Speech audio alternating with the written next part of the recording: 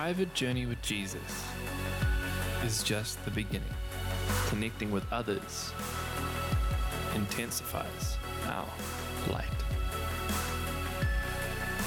Together we bring hope to the world. Christ, you, me, collab. Today we're pushing on in our series called Collab through the book of Philippians. Now, Philippians is a letter that Paul wrote whilst he was in jail to the folks from the town of Philippi in the greater Macedonian area, which we now know as Greece. And so therefore we're looking at a story here unfolding, a story of Paul being the senior statesman of the faith, a man who has already walked a significant walk under persecution and learnt to share his faith and build the church in ways that have just gone on, of course, to be where we are now, 2,000 years later, those seeds planted.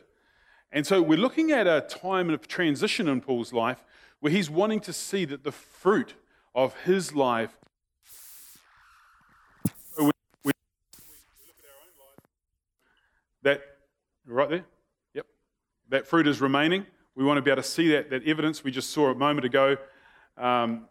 With the Pedersen family here, 3 generations, fruit that's remaining. And so that's really exciting to be able to get an example of what Paul was on when he was trying to cause his folks to get on well together. Last week I called the sermon Empty because the scriptures talk about the emptying of ourselves and how we are to be emptied of our own vain and conceited ambitions, but to be filled with the purposes of Jesus. And that's easy to talk about, but darn sight harder to do, wouldn't you agree? And so we have to look at this and start building into our lives what it is that Paul uses to empower himself to ensure that the life that we lead, the life that his disciples lead, is a life filled with Christ, not a life filled with fear or filled with other people's expectations or filled with our own selfish ambitions. And so today, as we've called this Filled, we need to have a look at last week's talk and the centrality of Jesus and how he has this huge influence in the way that Paul sees the Christian life. It goes without saying, really, doesn't it? That to be a Christian, you need to put the values of Jesus right at the center. And so Paul, talking to the Philippians, talks about their relationships.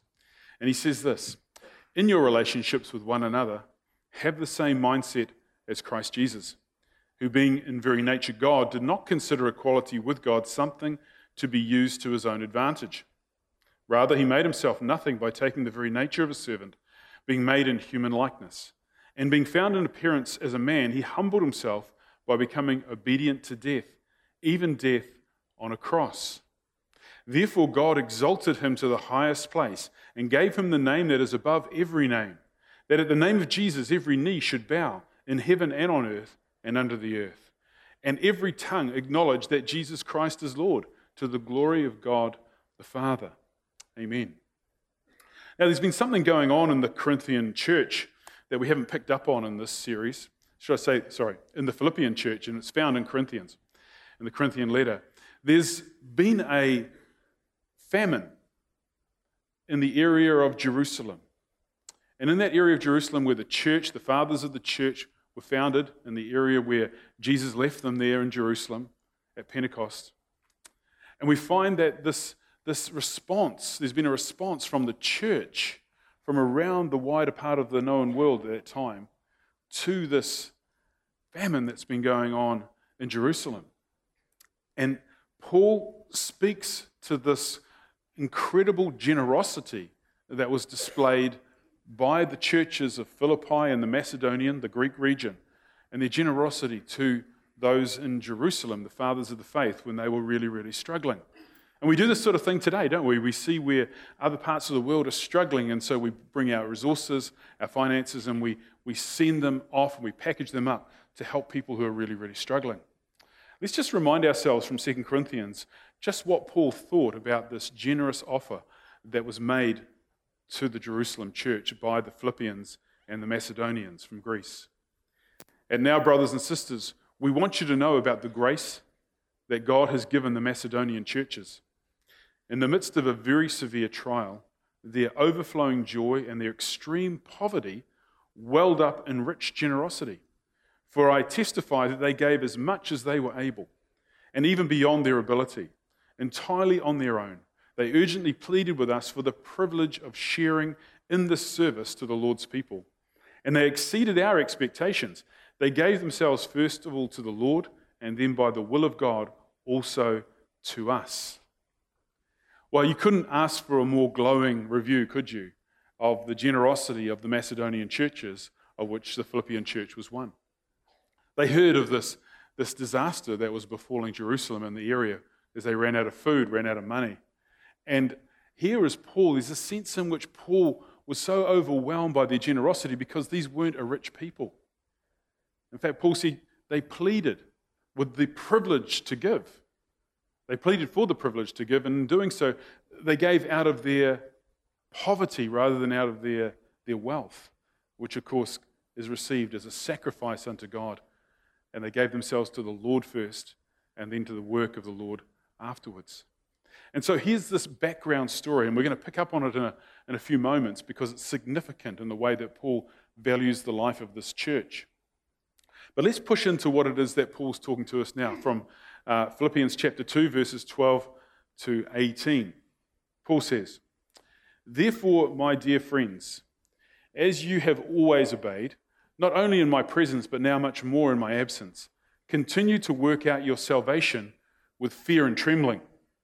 For it is God who works in you to will and to act in order to fulfill his good purpose. Do everything without grumbling or arguing, so that you may become blameless and pure, children of God without fault in a warped and crooked generation. Then you will shine among them like stars in the sky, as you hold firm to the word of life. And then I will be able to boast on the day of Christ that I did not run or labor in vain. But even if I am being poured out like a drink offering on the sacrifice and service coming from your faith, I am glad and rejoice with all of you, so that you too should be glad and rejoice with me." Now there's a great set of words, aren't they? A great set of words. Some verses here that talk about how it is that we are poured out, how we are called to a life of service. But this service is a service that allows us to get on with one another without arguing, without grumbling. But to get there, you've got to go past these verses, which I think are quite challenging. In fact, they always challenged me.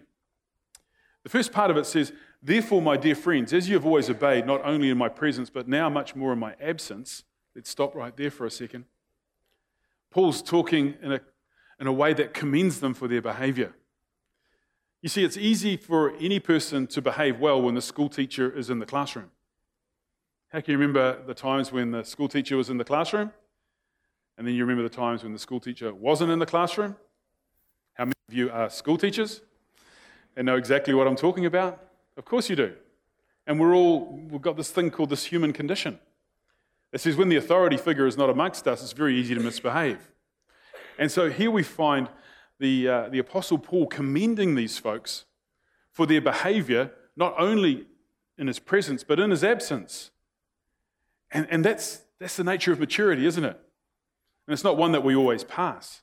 I know when I was a teenager, about the tender age of about 18, just started work, and my parents took my younger brother and sister on a holiday overseas, but because now I was a working man, I had to stay at home. And the boys from the rugby team decided that there needed to be a party at Craig's place because his parents were away. And of course, I didn't object very much at all, except when I had to clean up the mess afterwards. And so here I was behaving differently in my parents' absence than I was in their presence. My maturity was such that I didn't actually deliver on their expectations. I'm just hoping I've improved since. But here we have Paul commending people for their behavior when they only have God and God alone, when there is an audience of one. And this is where our maturity should be measured, when we have an audience of one. God of heaven and earth who watches over us, cares for us, and tends to our needs. At the same time, he calls us to account for our behaviors. But Paul goes on to say, continue to work out your salvation with fear and trembling. Now, I thought, when I first read this, I thought, gosh, there's something going on here that tells me that I should walk around in fear and trembling about my salvation. Maybe my salvation's actually on a bit of a knife edge. Maybe it's really easy to lose it. You've seen the pictures, the geography pictures of the Razorback Ridges. Some of them run through our country, where you literally have a pathway, just a small animal track. And as you walk, you can fall to the left or to the right, and it's all over Mr. Rover. Okay? And it gives this impression, this fear and trembling with which we're to work out our salvation. But the context is a bigger picture than this, and we've already seen it, we've already run over it in chapter 1. And I want to show us what it is this context is. It's actually about the persecution that Paul was facing, as well as this young fledgling church in Philippi. You see, to be a Christian in these days was to be outside of the norm. To be Jewish was okay. To serve and worship the foreign gods that the Romans had was to be okay. Was to worship the Greek gods, that was okay. But this new person of Jesus Christ, that was causing a level of intimidation for them. Now, Paul was a tent maker. And so his pattern was to go into a town and to get involved with the tent makers guild. Now, a guild was a very powerful organization, a little bit like a union. And the guild would allow you to do your work, and you would look out for one another, etc., etc. But guilds also had their own gods. So you had the god of the guild. And Paul would go into the guild, and he would then spend 12 hours a day, usually cross-legged, stitching, making tents as a tent maker. And there he had the freedom to talk about his God, the Son of God, Jesus Christ, who died for our sins and was raised again to new life. And this story he would have told with great vigor and enthusiasm and great experience. And over time, people who he would have been working with would have come to know the Lord, would have come to faith. I've seen this happening over in India. We support from this church the work of Free Set in Kolkata, where women are brought off the streets who have been in prostitution and are given jobs, usually in the sewing industry, and they are given great jobs, medical packages, retirement packages, and are returned back to what we would see as normal life outside of prostitution.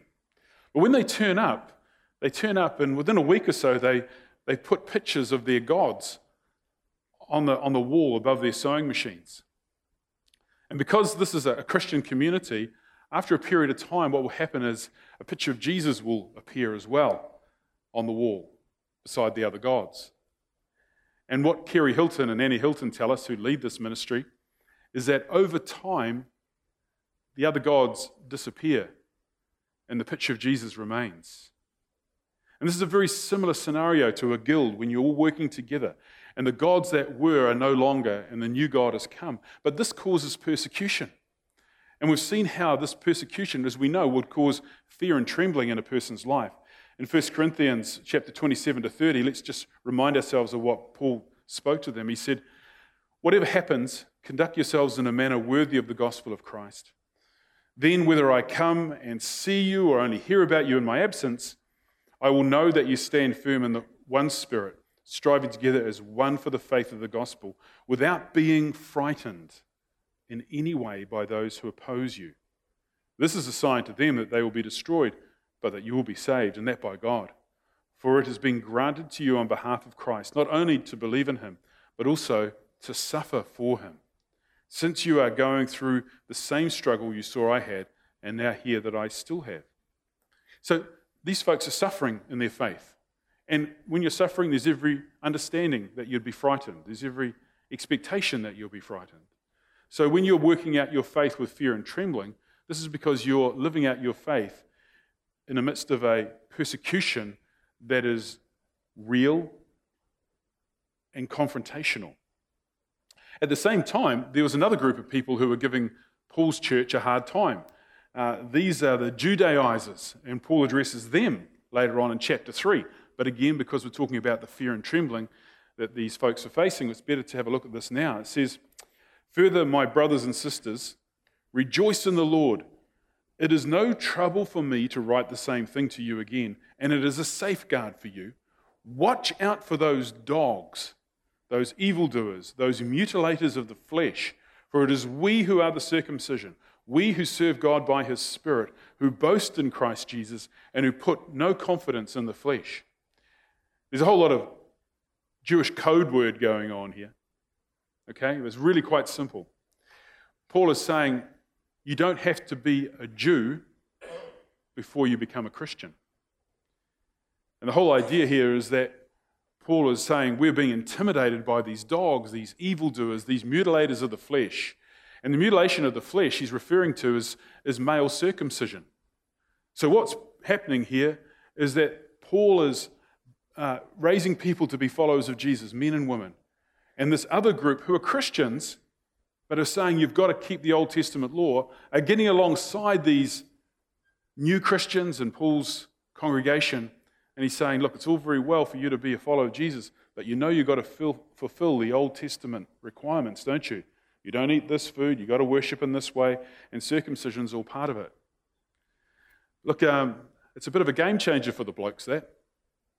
It really is. You know, if we had that as part of our Alpha course, people would be eating outside rather than inside, wondering whether they should be in or out. And this is the problem that Paul was facing. With this intimidation, these folks were being intimidated in the wrong way. They weren't being drawn into the love of Christ. They were being intimidated by a law book which says that they have to act. And that's what Paul says at the end there. And who put no confidence in the flesh. We boast in Christ alone. This isn't about law keeping. This isn't about Old Testament. This isn't about being a Jew. It's about being a follower of Jesus. So here are these two sides that are intimidating Paul and his church. It causes fear and trembling. So, now we've got a little bit of background. Let's push on. And Paul says, therefore, my dear friends, as you have always obeyed, not only in my presence, but now much more in my absence, continue to work out your salvation with fear and trembling. For it is God who works in you to will and to act in order to fulfill his good purposes, or his good purpose. And it's this word fulfill that Paul is focusing on here. And it's the word that I want to focus on today. Because our lives are there for God to fill. When God is fulfilling his purposes through us, it is his will, his goals being outworked in our lives. And that's why last week I said we had to be empty before we could be filled. And so this morning as we talk about being fulfilled, it's being filled with the will and the purposes of God.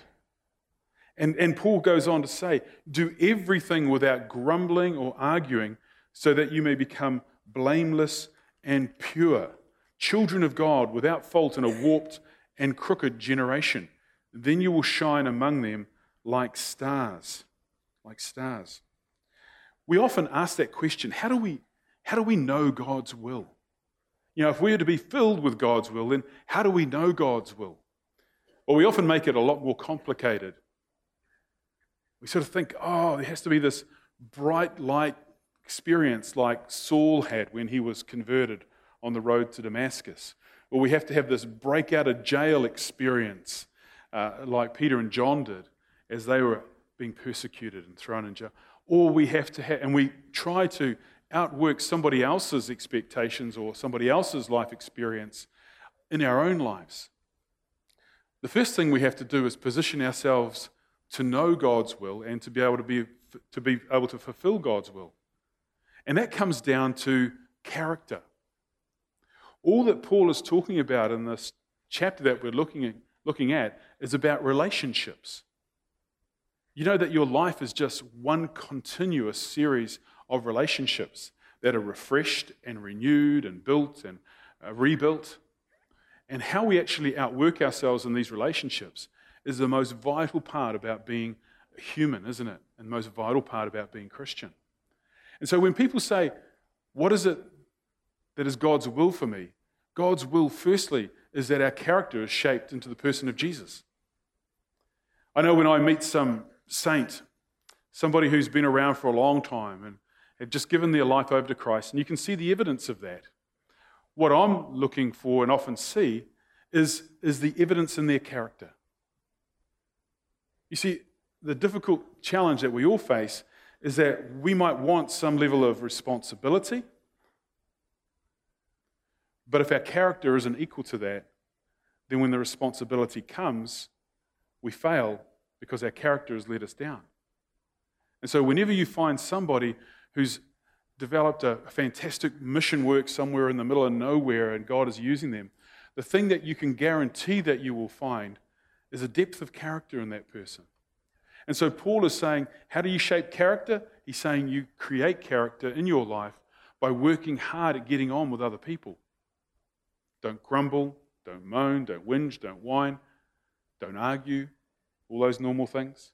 Because if we can work hard at that stuff, everything else falls into place because our character is being shaped, we are being refined, and therefore we have responsibilities given to us. That's how we position ourselves to find God's will. Seek first the kingdom of God and his righteousness, and everything will be added unto you. All these things will be added unto you. Often, when we're looking for God's will, we can have this vision of what it is that others should be doing with their lives or for us. And we have expectations upon other people which are really unfair. And that's very easy. We find that this criticism in the church life can come along like this. It's like, if that church would be so much better if only people did this. Okay? You ever had those thoughts? I'm sure you have. It's very easy for us to have thoughts about the will of God for other people. Very easy. It's very normal. Some years ago, I studied this German theologian called Dietrich Bonhoeffer. It was quite funny, actually. Only last week I was chatting to Colin Grutzmacher about his work out at Papamoa. And he said, did you know that Dietrich Bonhoeffer said this? And I went and leaned over my bag and I pulled out my book where the quote came from, and I happened to be reading it at the same time. So we're sort of on the same page. But we talked about this particular paragraph that Bonhoeffer said, which has really sort of challenged us both. So we might as well challenge you with it too. It says here, God hates visionary dreaming. It's like, wow, what's all this about? Well, let me read it to you and I'll put it in its context. God hates visionary dreaming. It makes the dreamer proud and pretentious. The man who fashions a visionary ideal of community demands that it be realized by God, by others, and by himself. He enters the community of Christians with his demands, sets up his own law, and judges the brethren and God himself accordingly. He stands adamant, a living reproach to all others in the circle of brethren. He acts as if he is the creator of the Christian community.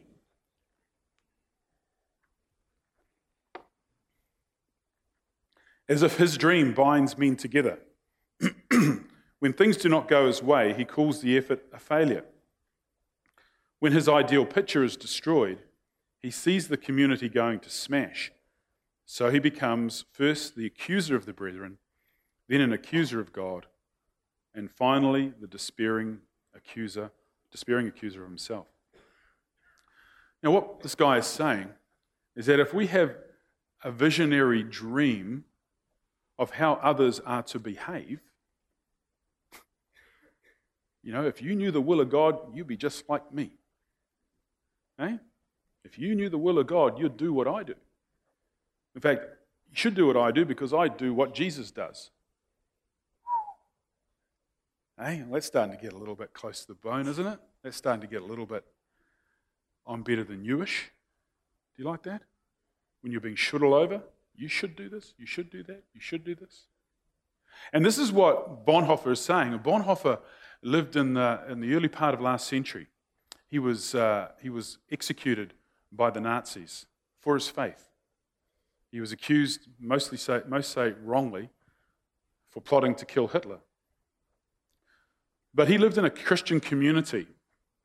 And this is from his book called Life Together. So he was living in a community where there were a whole lot of people who came with all of their ideals of how Christian community should be outworked.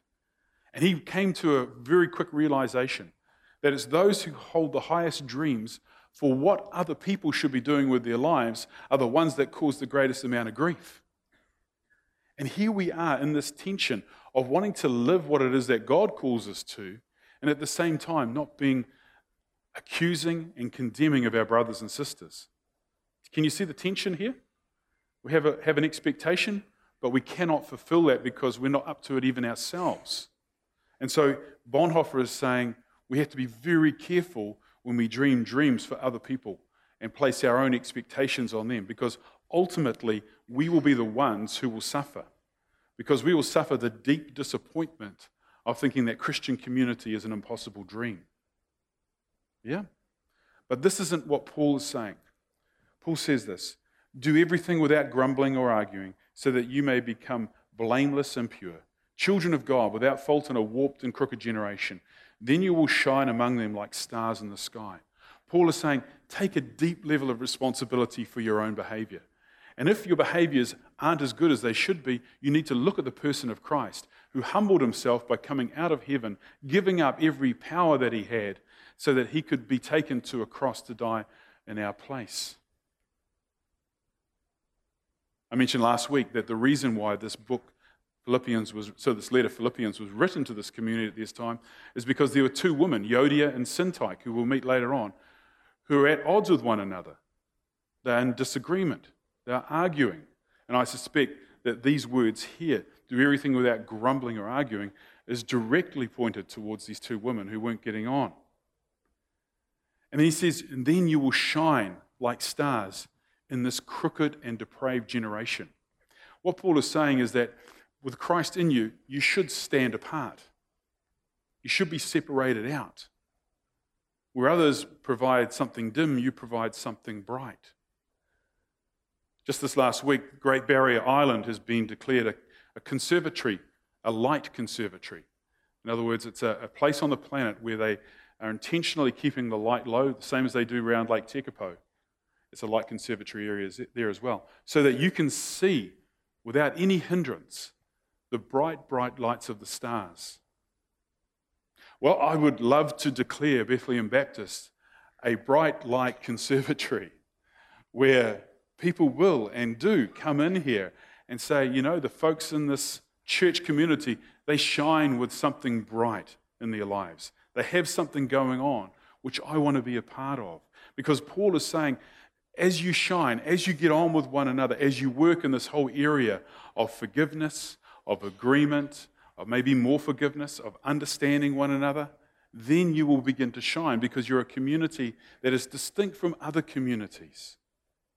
And God sets a really, really high bar for us, because this bar is all about creating us more and more into the image of Christ. The biggest challenge we face, we'll always face in church life, is that God will use the people sitting next to you to refine you. Now, I'm not talking directly about your husband or your wife. Okay? And so therefore, we go on and we read this. It says a bit more. All right. This must be enough for today. This ain't working. What have we got going on up there? Okay, we've run out of words. I know why. Whenever we have a call for a child, we lose the PowerPoint. Did that just go up? It did. Okay. Then you will shine among them like stars in the sky, as you hold firmly to the word of life. And then I will be able to boast on the day of Christ that I did not run or labor in vain. Paul is saying, you are the fruit of my work. I will be able to boast on that day of judgment, because I'll be able to look back at the church and say, the church is better off because I have been here. And each one of us have that opportunity to be in exactly that same place. We will be able to boast about where we've invested our time, invested our energy, invested our relationships, by being able to demonstrate to others how it is that we live our Christian lives. And then Paul says something really amazing to wrap up, and I'll finish on this. He says, but even if I'm being poured out like a drink offering on the sacrifice and service coming from your faith, I am glad and rejoice with all of you. Now, this sacrifice and service that Paul's referring to here brings us back to images of the Old Testament, where an animal sacrifice was made in the temple for sins. But Paul is referring to the sacrifice and service. And I think there's every reason to suggest he's talking here about this absolutely generous offering that was made by the Macedonians and by the Philippians at this time. And Paul says, and he is being poured out like a drink offering on that sacrifice. And that's an image from the Old Testament, and I want to show it to you to finish. From Numbers. Here, the instruction is about how to bring this particular offering. He said, with each lamb for the burnt offering of the sacrifice, prepare a quarter of a hin of wine, that's about a litre of wine, as a drink offering. With a ram, prepare a grain offering of 2/10 of an ephah of the finest flour mixed with 1/3 of a hin of olive oil and 1/3 of a hin of wine as a drink offering. Offer it as an aroma pleasing to the Lord. So Paul's saying here, this offering that you took and gave to the Jerusalem church is like an animal being sacrificed. It cost you something. And just like the oil and the wine being poured out on top of it, which creates a beautiful aroma unto the Lord, Paul says, on your sacrifice, I'm like the wine being poured out. I see what you have done, and because I've been able to lead you, I've discipled you, I've led you to faith, my life has been poured out upon that sacrifice. And my life, because of your work, now becomes an aroma that pleases God. And it's a beautiful image, isn't it? Of intergenerational discipleship, of maybe what we saw here with the Peterson family earlier on, 3 generations of faith. But for Paul, he's saying as a leader, I have invested in you, and now I have the right to boast about you. I have the right to see that my life has been poured out, and that in itself is a beautiful offering unto the Lord. So, we are filled. We are filled with the will and filled with the purposes of God. Let's pray. Why don't we stand?